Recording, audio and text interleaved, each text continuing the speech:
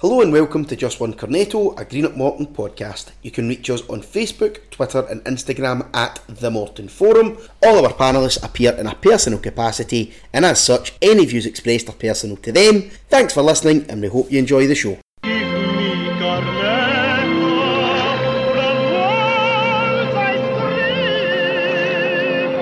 This is an important message from the Tail of the Bank Credit Union. Remember that we are here for you. We share this message often because it's important. Don't get hooked in by loan sharks. Avoid the pitfall of debt solutions. Stop, take a breath and consider your options. Tail of the Bank Credit Union are Inverclyde Credit Union. We are non-profit making and put our members first. Call us for a confidential chat before falling into trap of high-rate lenders or debt solutions that aren't right for you. Contact us via creditunioninverclyde.com, by phone on 01475 734 655 or via our social media feeds and see how Inverclyde Credit Union support you to save, borrow and plan for tomorrow. Hello and welcome to the Just One Cornetto podcast. I am Craig Dunning and I'm joined by Alan Coyle. How are you, Alan? I've had better weekends, but as have all Morton supporters, I think. Yes, so, quite. Aye. How about yourself? Not too bad. I mean, I actually wasn't at the game, so at least I didn't have to. I don't have to reflect on having paid to watch that shite. But so on that note, Morton travelled to Firhill on Saturday. Took an early lead through Robbie Muirhead, but quickly went wrong and ended up with a 5-1 defeat where you could reasonably say it was 5 going on 7 or 8. So before we come round to talking about the game, the window for loan transfers ended through the week there with no signings coming in. Alan, were you surprised by that?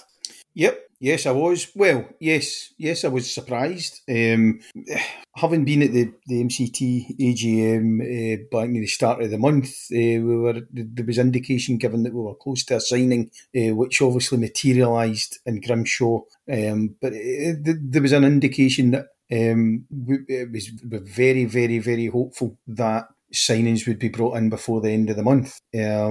I think there was a suggestion, obviously, that with the Dalrada money, that the finance was there to help bolster the squad. Obviously, we heard Dougie talking very positively about it and almost bullishly at points about the investment and how that was going to help him. So, surprising, and just like the all Morton supporters, I think pretty disappointed that we didn't bring anybody in, given the, let's just put it frankly, the inadequacies of the current squad, which was obviously laid bare by the fact that we had 4 players on the bench yesterday.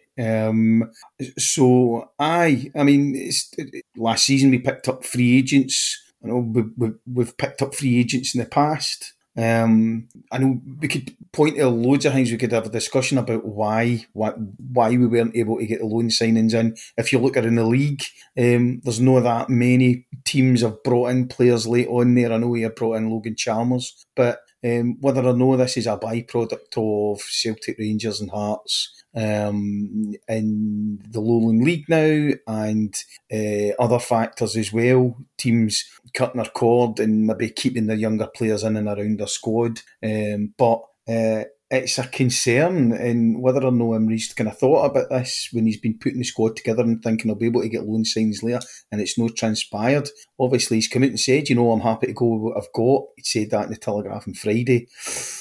Whether in his heart of hearts he is, given what transpired on Saturday when we had a couple of injuries, is another matter entirely. I think you're spot on. It is a big concern that we may well end up just running with a squad till January now, and that's not a good sign at all. I do completely understand the logic of sort of holding on right until the window closes, hoping that a player of real quality is going to appear. You don't want to rush in and end up with someone who's a desperate gamble, and you end up with Isaiah Sterling when you might have had sort of a player becoming available on loan of a higher quality than that. But you'd have thought when we got right down to the wire that actually you do take the gamble, because running for the rest of this year with Katongo and Muirhead as your centre forward options, that's not good enough. It's clearly not going to deliver us enough goals. And you take the gamble on a young player. It might backfire. Clearly, there's been specific players in the Premiership that Emery's been looking at. I don't know who they are necessarily, like just purely guesswork on the strength of like seeing players who've played in the Championship before. Maybe one of them was Connor Shields at Motherwell, maybe one of them was Innes Cameron at Kilmarnock, and circumstances at those clubs with injuries and impending 10-match suspensions have maybe meant those players are going nowhere. But I think there was really no choice but to take a gamble, and I am not relishing the next couple of months, really. Absolutely. Given that the general chat around kind of supporters that I'd kind of spoken to, it kind of been, we're one or two players. If we were to get one or two players in, we'll maybe get a wee shot at, pushing for the top four, and we're not that far away. But we'll obviously go on to you obviously talk about yesterday in a minute. But even in there, I mean, you could see what happens when we get injuries. You could also see what happens when we get a couple of players who at the start of the season had been playing well, have dips in form, and all of a sudden you're looking around about and, well, this is what we've got. So this is what we're running with. I've got to be honest with you, this isn't a high standard, high quality league that we're playing in. It's teams with strength and depth. Partick showed that yesterday. Ayr United have showed that with the depth of their squad. They get a couple of injuries, they bring ones in. You're kind of looking round about, and we don't have that depth, and that's what counts. I think that's what's going to count in this league this year. Is what's your squad depth. Another thing I was going to say is, we maybe mentioned, I don't know if we've mentioned it before. I know Stevens mentioned it, and I know we did a kind of chat in the group chat about it. About, we've got a bench of 4 yesterday, right? Can we not fill the bench with 17-year-olds?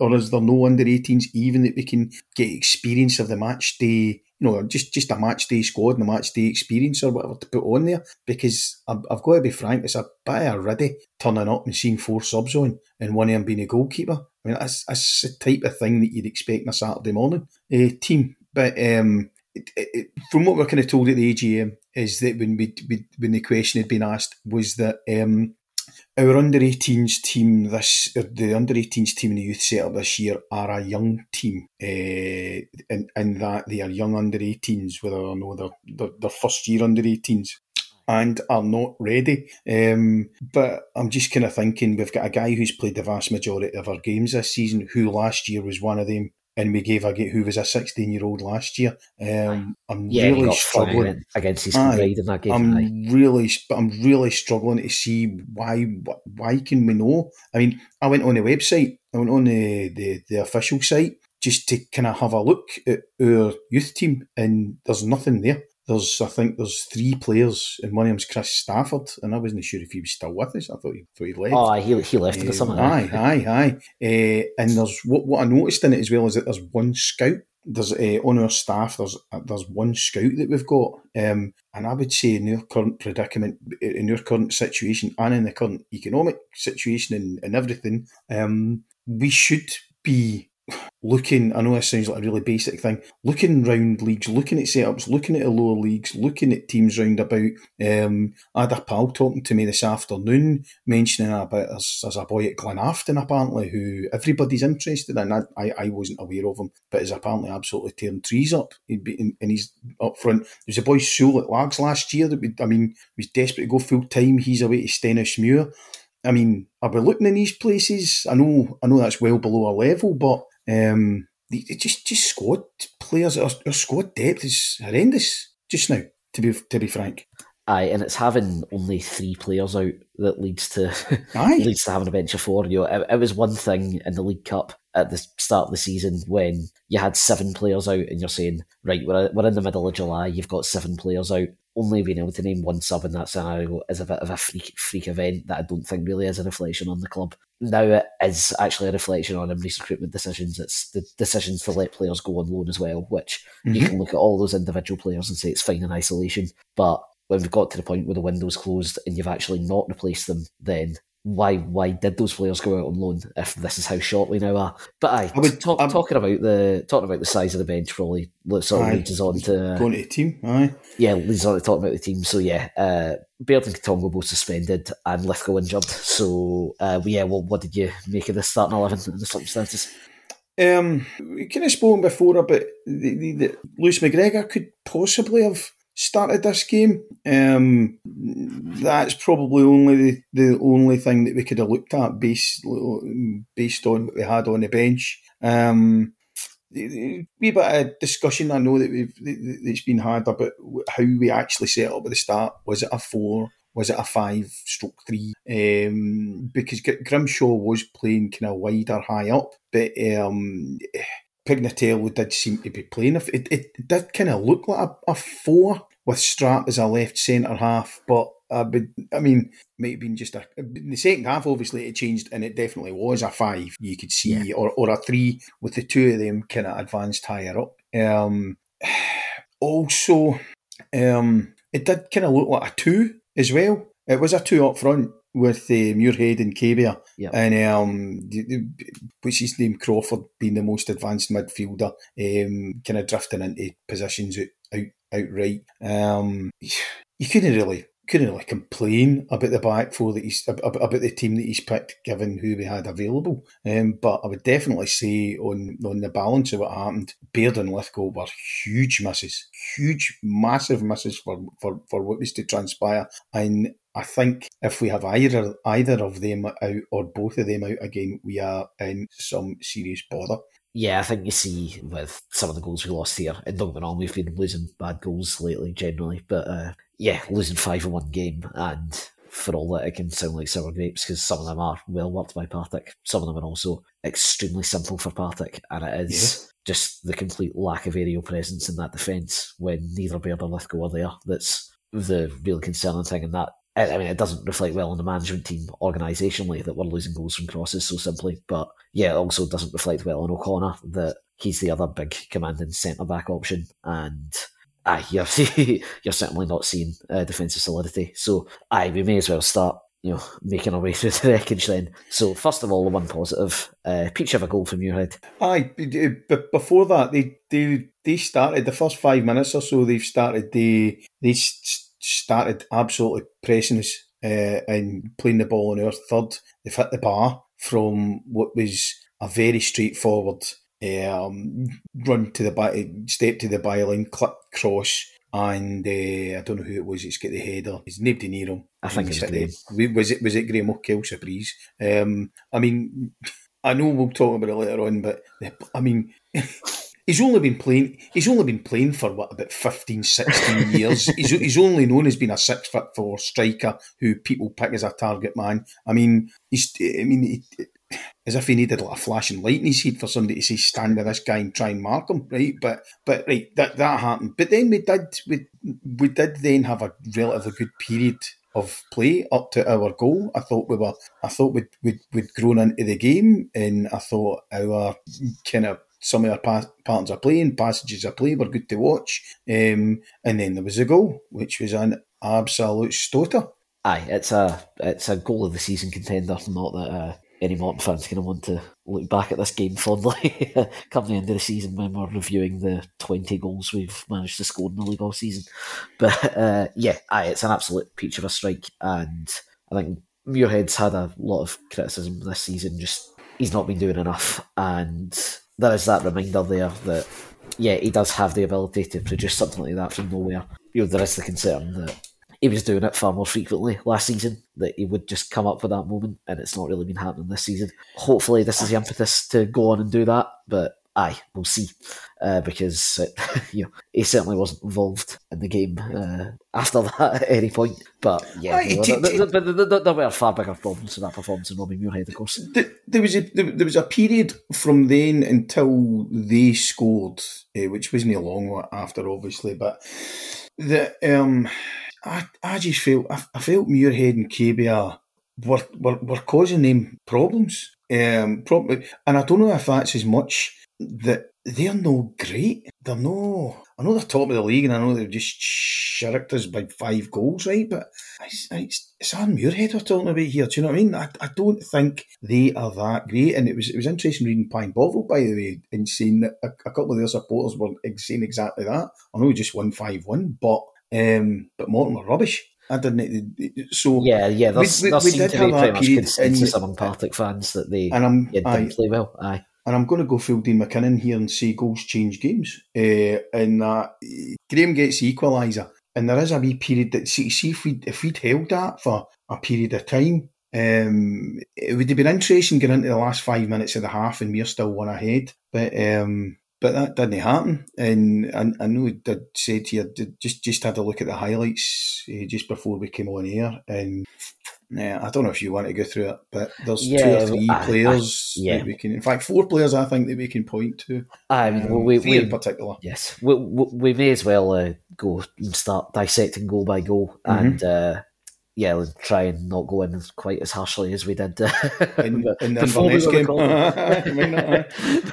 But no, and yeah, just on your point about goals changing games, the classic Dean McKinnon quote, because Imrie said similar in his interview as well, that after you've scored, you want to keep things tight and stop the goal coming. And he said that if you hold on to the lead, it will start having an impact on the opposition. But what he said in that context was, I thought things got a bit frantic after we scored, and that doesn't really relate to the way we conceded the goal, because there's nothing frantic or difficult about it. It's just one very, very simple pass down the line with a player not doing his job, and one very, very simple cross with a player not doing his job to mark his man, and then a goalkeeper not doing his job when he should be saving it. Because you've got Lewis Strapp effectively has 2 men out there because Alex King is standing there doing nothing.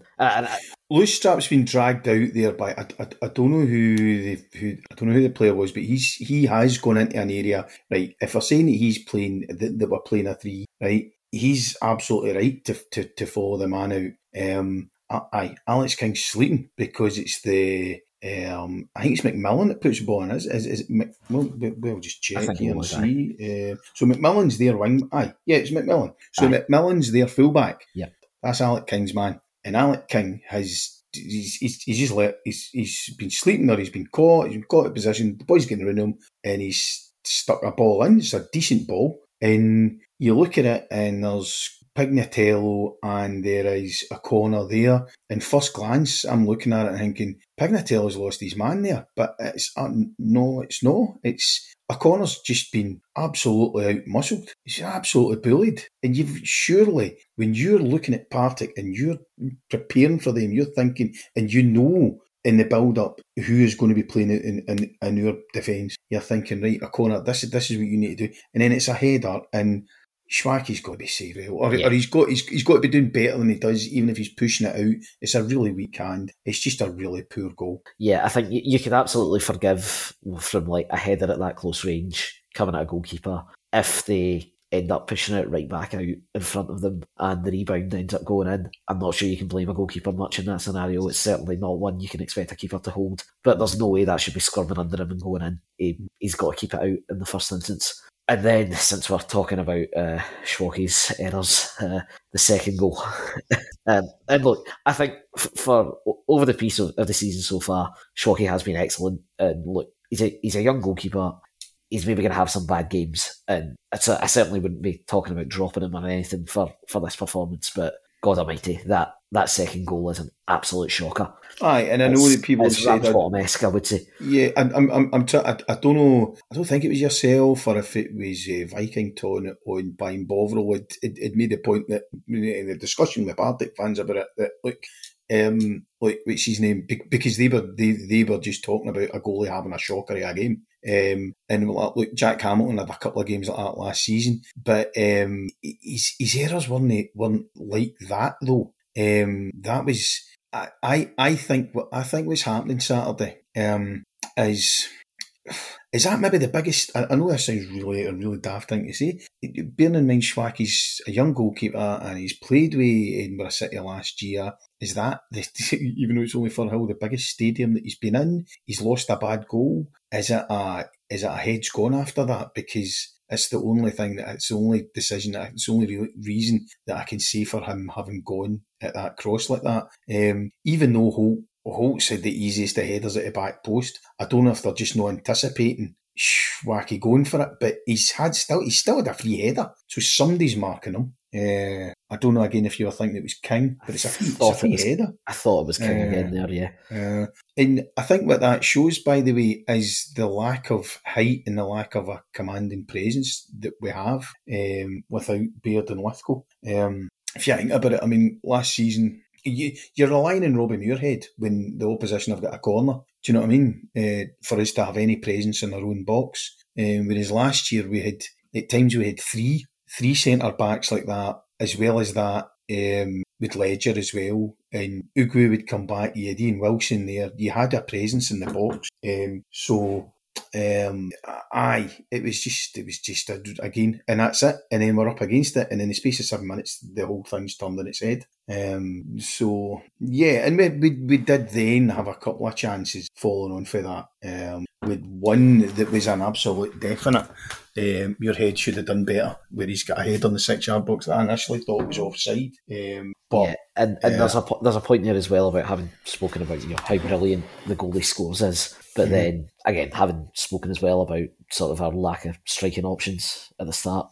It's brilliant when Muirhead produces something like that free kick. Yeah, but then you get a sort of just solid chance like that, and he can't hit the target with it, and you think, right, well, we need someone who can actually make the most out of sort of a good chance being created for them, rather than just relying on someone pulling a worldie out of nowhere, because Katongo's very similar, that, he might magic some genius out of nowhere, but lay the ball on a plate for him 12 years out, and they'll contrive to miss. Do you know something? I actually thought on his first half performance, I'm going against the grain here, possibly, right? I thought Muirhead played well in the first half. I thought he got about enough. I thought he used the ball relatively well when he got it as well. I thought he did, other than no taking chances, I thought he was all right. We get on to Jace Cabia. Jace Cabia had flashes again. He's a bigger boy than I think we give him credit for, or than people think, sorry. And he's got such a turn of pace on him, which he saw at certain points. I don't know what boots he had on his Saturday, but I think it was about 2 or 3 times where he's gone on his backside. He's just slipped and gone over. But he does have raw attributes, Jace Cabia, but he just doesn't show it enough. And see, if we're going with a front two of those two, then we're needing more for him. I kind of mentioned this, I think, in the chat, that if we're going with a 4-3-3, crazy thing though it is, and again, I'm out my own here, from the players that we have that are forwards, if he's going to play, I would be interested to see him through the middle, bring Katongo back in and Katongo playing from a wider, from a left position or something like that, but that's because we've got nothing else. Second half he did absolutely hee-haw, but again I think that was down to a number of factors, mind you. I don't think it's fair on Saturday though to be singling out a front two, as they were not the cause of us losing 5-1. No, I mean, I think the sort of struggle for an outball maybe contributes, but it's like a long way down the list of issues behind that result. And just on playing players through the middle, I would say we've hit the point now where we can say, even if you are playing something resembling a front three with maybe sort of 2 behind the striker or 1 off a front two, the wingers hugging the touchline approach is not working. So I think regardless of who the front 3 are, it's going to have to be those guys are playing through the middle. So inevitably we will see them all at some point getting played through the middle again, and I think we're much better off doing that, whether it's Katongo, Cabia or Muirhead. I mean, I've always felt Muirhead's probably better through the middle than out wide, and Cabia has contributed nothing. Craig, do you think there is anybody else in our squad who could be effective up front through the middle, or are you unlike a theory that is gathering a slight amount of momentum about another player from another position in who could play up front? Well, look, if Alan Lithgow ends up playing up front, then it's a pretty bad indictment on Imre's squad building. However, the fact remains that when we've hit that Jim McInally put a tall centre back up front desperation button when we've been chasing games. We have immediately looked more dangerous. It's something I would be very, very, very sceptical about doing from the start of a game. Because it's always happened in the very specific scenario of sort of last 10-15 minutes, we're hoofing balls up the park, we need someone to win the headers. I seriously doubt that him actually leading the line for 90 minutes would ever work. But I mean, if you want someone to go up there and win headers, he is going to be better at that than Robbie Muirhead, Jack Tongo, Jace Cabia, or Lewis McGregor. So I would agree with you. Aye. I would agree with you, but it maybe shows you where we are in that I think it was about a month ago somebody said, I think I'd said in the record that somebody said to me half jokingly, and then a couple of weeks ago, I don't know if it was Stephen or somebody else had said, no, even half jokingly, and then somebody else just another Morton fan had mentioned it as well. And it's probably just about exactly a year ago, maybe a wee bit more than a year ago, when Gus McPherson did it and get absolutely ridiculed for it. But and as you say, it's where we are with this squad now that we're like that. Is that something that did you see the fact that we're even semi-seriously talking about it as an option? Yes, I think it's what it reminds me of is the League One winning season under Duffy, where for quite frequent parts of the first half of that season we had O'Weir up front. Yeah, and that was again an indictment on the squad building because the only other centre forwards were, I believe, Declan McManus and Andy Barrowman, and Andy Barrowman turned out to be that bad that O'Weir was genuinely a better option at centre forward. They had him despite contributing very little up there other than being a physical nuisance. That humour alert here, by the way. Andy Barrowman went from selling the jerseys on the pitch for us to literally selling the jerseys now, isn't he? It's Joe May works for. There we are. I'm copyrighting that one, by the way. Works for, yes. But so moving on to the second half, and as we've sort of mentioned there with Muirhead missing that header, we were still creating chances in the first half. Like, I think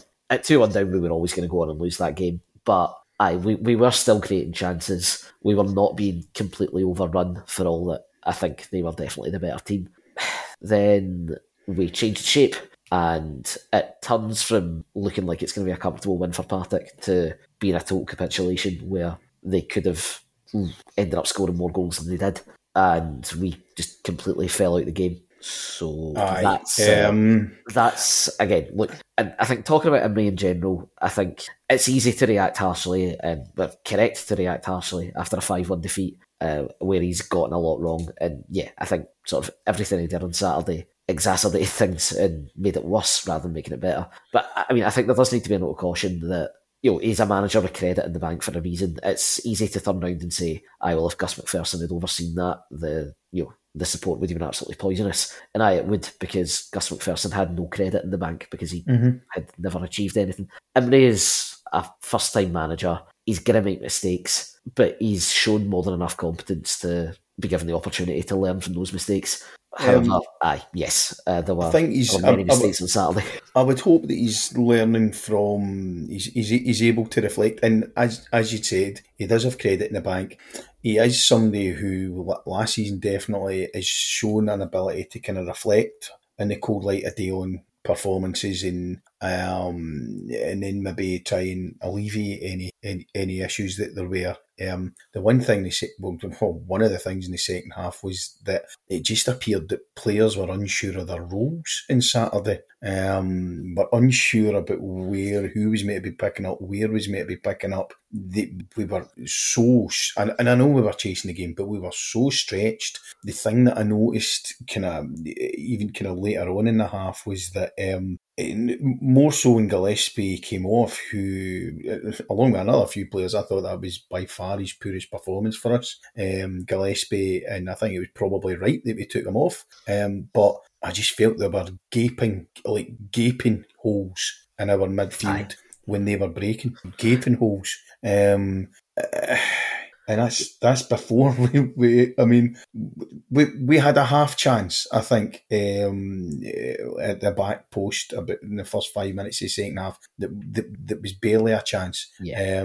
Before they've got the I shudder having looked at the highlights again to even describe some of these goals, because every one of them was you're watching it and you're watching the highlights back, you're going, oh no. Like it's not a piece of brilliance. There was none of the goals, even the fourth one, were a bit of touch of brilliance. It was, aye. Yeah, and I think you've made a touch on a very pertinent point there about players not really understanding their roles. Because look, obviously in the context of Saturday by itself, it's such basic defensive errors. It's so poor in possession that just absolutely basic skills you expect of footballers that they're failing to execute, and you can't pin that entirely on systemic issues. Players need to take responsibility to an extent. Mm-hmm. However, I do think there's something to be said about just how often we're changing the shape within games and how often players are being moved positions. And again, like, it's something I've praised Emery for before, like a manager being tactically flexible and not attached to one shape or one way of playing is a good thing. But we've changed about so much this season. See, when you've got players playing 3 or 4 different positions in the space of 3 or 4 games, and then within those games you're maybe changing the shape 2 or 3 times as well, it becomes very difficult for a player to just settle into what their role in the team is, what their responsibilities are. And I think that contributes to an extent, it contributes to the absolute mess we see at some of these goals of runners completely being left, players not knowing, should I be the one going to shut this down? And yeah, I think we maybe need to get in the mindset of, right, at least in the context of the defence, pick a shape and stick with it. Pick your personnel, and when availability of players allows, stick with them, because we're shunting things about too often at the moment. Look, Saturday, with the injuries to our two main centre halves as they are, there was a necessity for players to play in certain positions. Aye, it's unavoidable on Saturday. Whether or not if they were there, Alex King would maybe have played. I do think he's somebody who needs. I think we need to take him to the fire line for a wee bit. We need to realise he is a huge prospect. I think his delivery of a ball is outstanding for somebody his age. There was points in the first half where he's carrying the ball forward and he's finding space, and he was able to pinpoint balls. There was one that went to the back post that we really should have scored for. I think that was the other one of Muirhead's headers. He's put 2 balls in like that, right on the money. His delivery's outstanding. He's so full of energy. But he's still only 17. I get the impression he's playing in a position that he's not really that used to, and he's playing there out of necessity. And on Saturday, we've had to play him there. I was just kind of reflecting and thinking, could we have played any other shape? We could have possibly played Pignatello on the left, which would maybe have involved, I don't know, Hines coming in. But I think the back 5 that he played is the back 5 you have to play, Pignatello where he is. And again, these are young players. Pignatello's a boy who's learning the game still. And we're shunting his positions about. He's played in midfield, he's played at right wing back, he's played at right back in a 4, and he's in Saturday he's played at right centre back. And Strap as well. I mean, I really don't think you can fault Lewis Strap's performance. Lewis Strap's played at left centre back, and I don't think you can fault his performance on Saturday. But it was just defensive errors. And the third one is, let me remember what the third goal was. Was that the one where the boys basically run off King? No, that's the one where... was that the other one? Oh, no, sorry. The guy who scores has run off King, because King stumbled in his man. Yes. But that's after Pignatello genuinely takes a step back away from the ball as a cross comes in. Just to say, after you to the guy who heads it back across. I've got no idea what what Pignatello's trying to do there.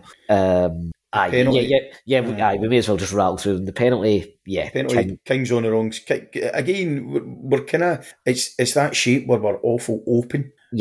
So he's kind of caught in an area where he's like, do I go or no? Strap's kind of been dragged out of position. Players run off his shoulder. He's laid a hand on him. I mean, you can split hairs about it, but It's a penalty. He's got down as a penalty. So, I mean, it sounds a bit like we're going 2-footed in on King here, just with how often we're saying his name in relation absolutely to these goals. not at all. But absolutely. I mean, he's a 17-year-old. He's done very, very well this season over the piece. But I totally agree with you that he needs a few games on the bench just to take him out the firing line for his own sake as much as anything. Poor performances are going to happen with any player that age, and I think a lot of this was him being exposed by systemic issues rather than him being a problem in any way.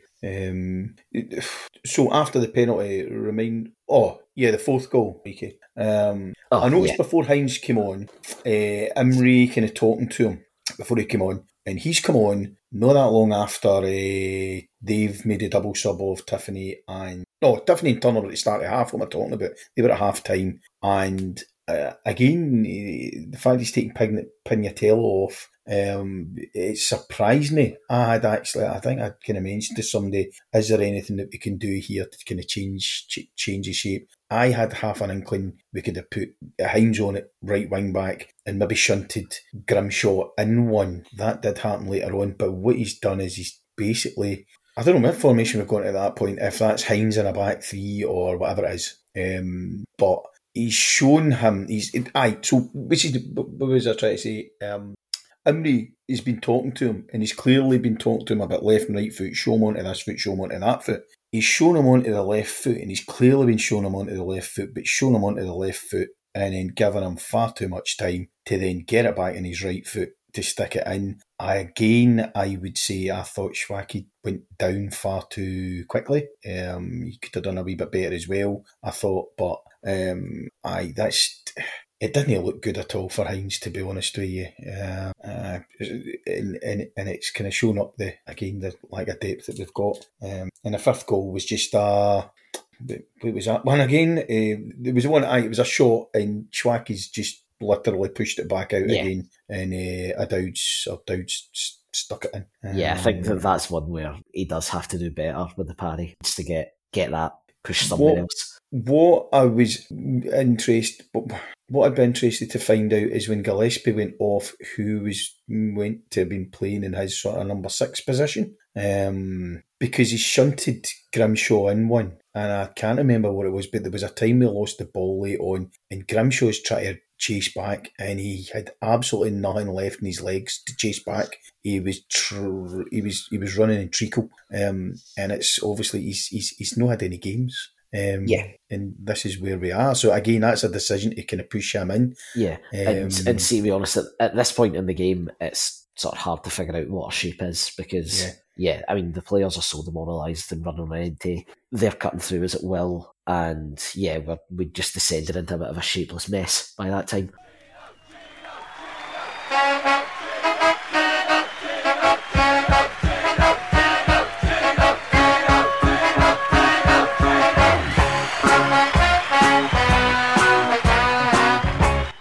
Giant Spice Rum is inspired by Clydeside's heritage and Inverclyde's incredible scenery.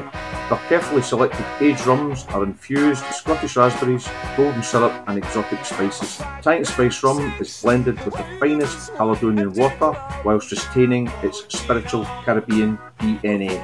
The new Morton Club edition is available now, and coming soon, Titan Orange Rum. Titan Spice, rum, reggae, retro. Head over to TitanSpiritsLTD.com to order your bottle today.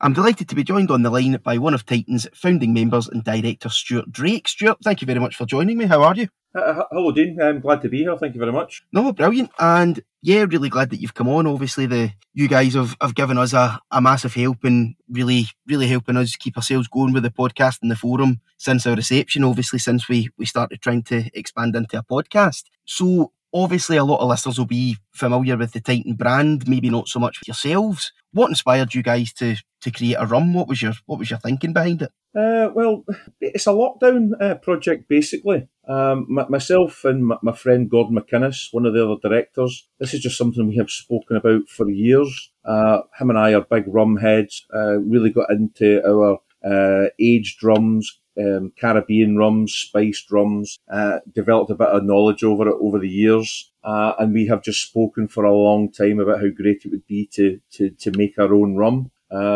We saw that there was a rum scene developing in Scotland, and we just saw a gap in the market, one that we could talk about the Lower Clyde, the River Clyde, Inverclyde as well, and all the history and heritage and scenery, that mix that there is on this river. We thought it would make fantastic branding for our product. Brilliant. So you obviously mentioned the branding there. How important is you obviously mentioned the branding there, and you mentioned Inverclyde. How important was it for you guys to really have Inverclyde and the heritage of the area at the heart of your marketing and your branding? Hugely important. We're all born and bred in this area.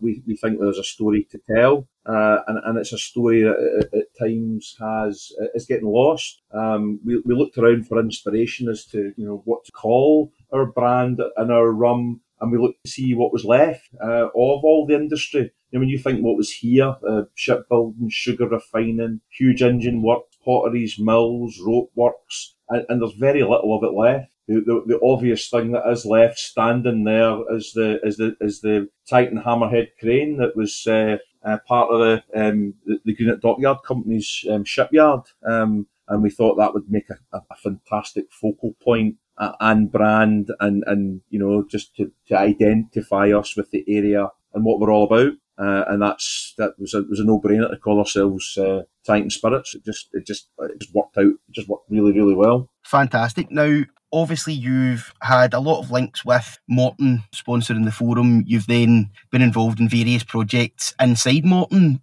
Would you like to talk us through a few of the projects that you've introduced to Morton over the last wee while? Yeah, sure. I mean, I followed Morton since I've been since I was a small boy.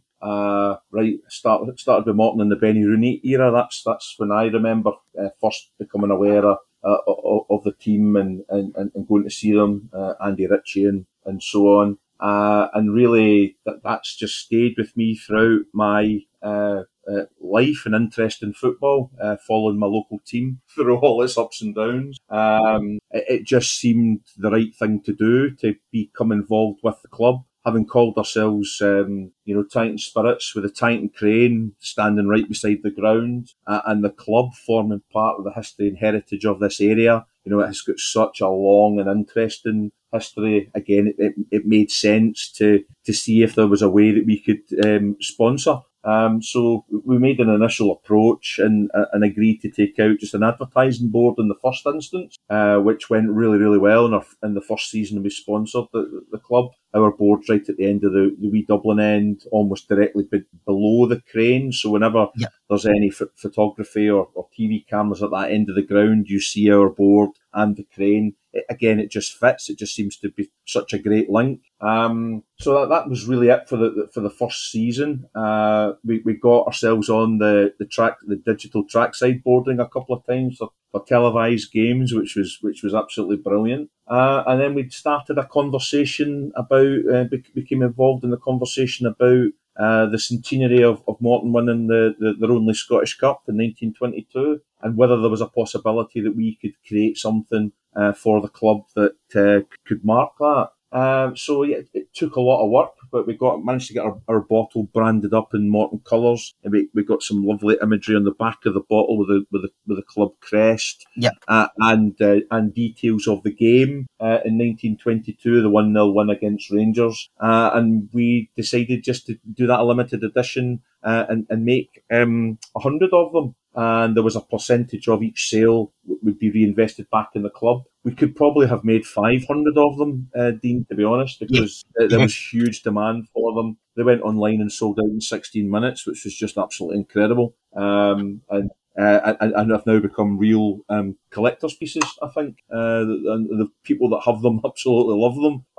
So yeah, that was a really quite a big deal, a really exciting time. We came into the ground, we met Dougie Imrie, our picture taken on the day that the Scottish Cup visited the ground. So we got all our imagery and photography with the bottle done with the Scottish Cup. So that was pretty special as well. Fantastic. And obviously, I think the last time you were up at my house, it was taking pride of place in the living room table, and I think probably the case for most Morton fans that did manage to get one. It's something to be kind of cherished. It's certainly not something that to be kept in the bottle cupboard. It's something that I love having out.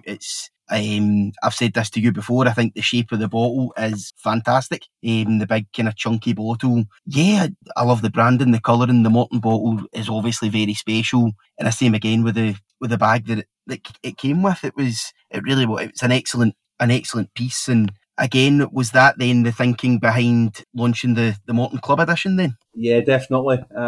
I mean, another part of the centenary bottle is that the Morton have number one of that edition, and it sits in the trophy cabinet in the director's boardroom, which is absolutely tremendous as well. And yeah, that led to a further conversation with the club, because they made it clear that there is demand from the support for branded items. You know how popular Dougie Imrie's bobble hat went and stuff. So there is demand for collectibles.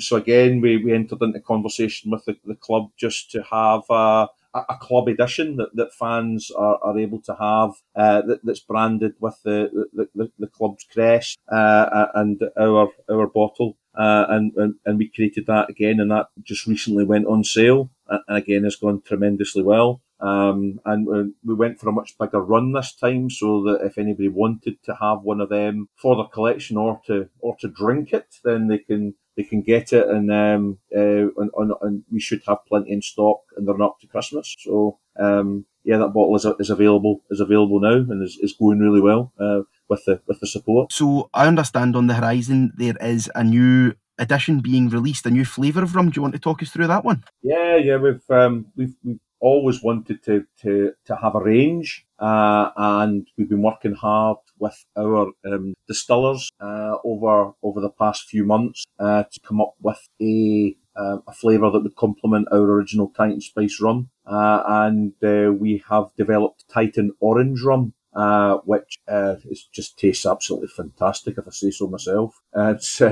And it's going to complement our original product. The bottle looks tremendous as well, because the branding on the front is a bright orange colour, obviously to suggest the flavouring that's within. And it's really looking forward to getting a sort of pre-sale and a build up to that in the next few weeks. And again, the Titan Orange rum will be ready for Christmas. Really looking forward to seeing how it's received. I'm hopeful it will be well received by our customers. Fantastic. All right, Stuart, that was a fascinating insight into everything you do. I think we would all agree as Morton fans, it's really refreshing to see local businesses. Obviously, we love to see local businesses thrive, and I think the money and time and investment that you guys are putting back into the club is really fantastic. So excellent. I think I speak for all Morton fans when I wish you the very best of luck. Thanks very much, Dean. Yeah, well, we're keen to keep working with Morton. Our club edition as well has a percentage of every sale is reinvested back into the club to support the community ownership as well. Fantastic. And we're looking to continue our business relationship with Morton, and as they grow, hopefully we can grow on a similar trajectory along with them. And the ambition is to have Titan Spirits Crane on the club strip when we're playing in the Premier League. I think that's what we'll all aim for. Fantastic. All right, Stuart, that was a really fascinating insight. So thanks again for coming on. No bother, Dean. Thanks very much for your time. Well, that's the show, folks. Remember to check out themortonforum.com for the latest Morton news, discussion and articles featuring the excellent match photography of GBR photographs. Make sure you subscribe to us wherever you get your podcasts, and we'd love to hear your feedback or questions on any of our social platforms at The Morton Forum.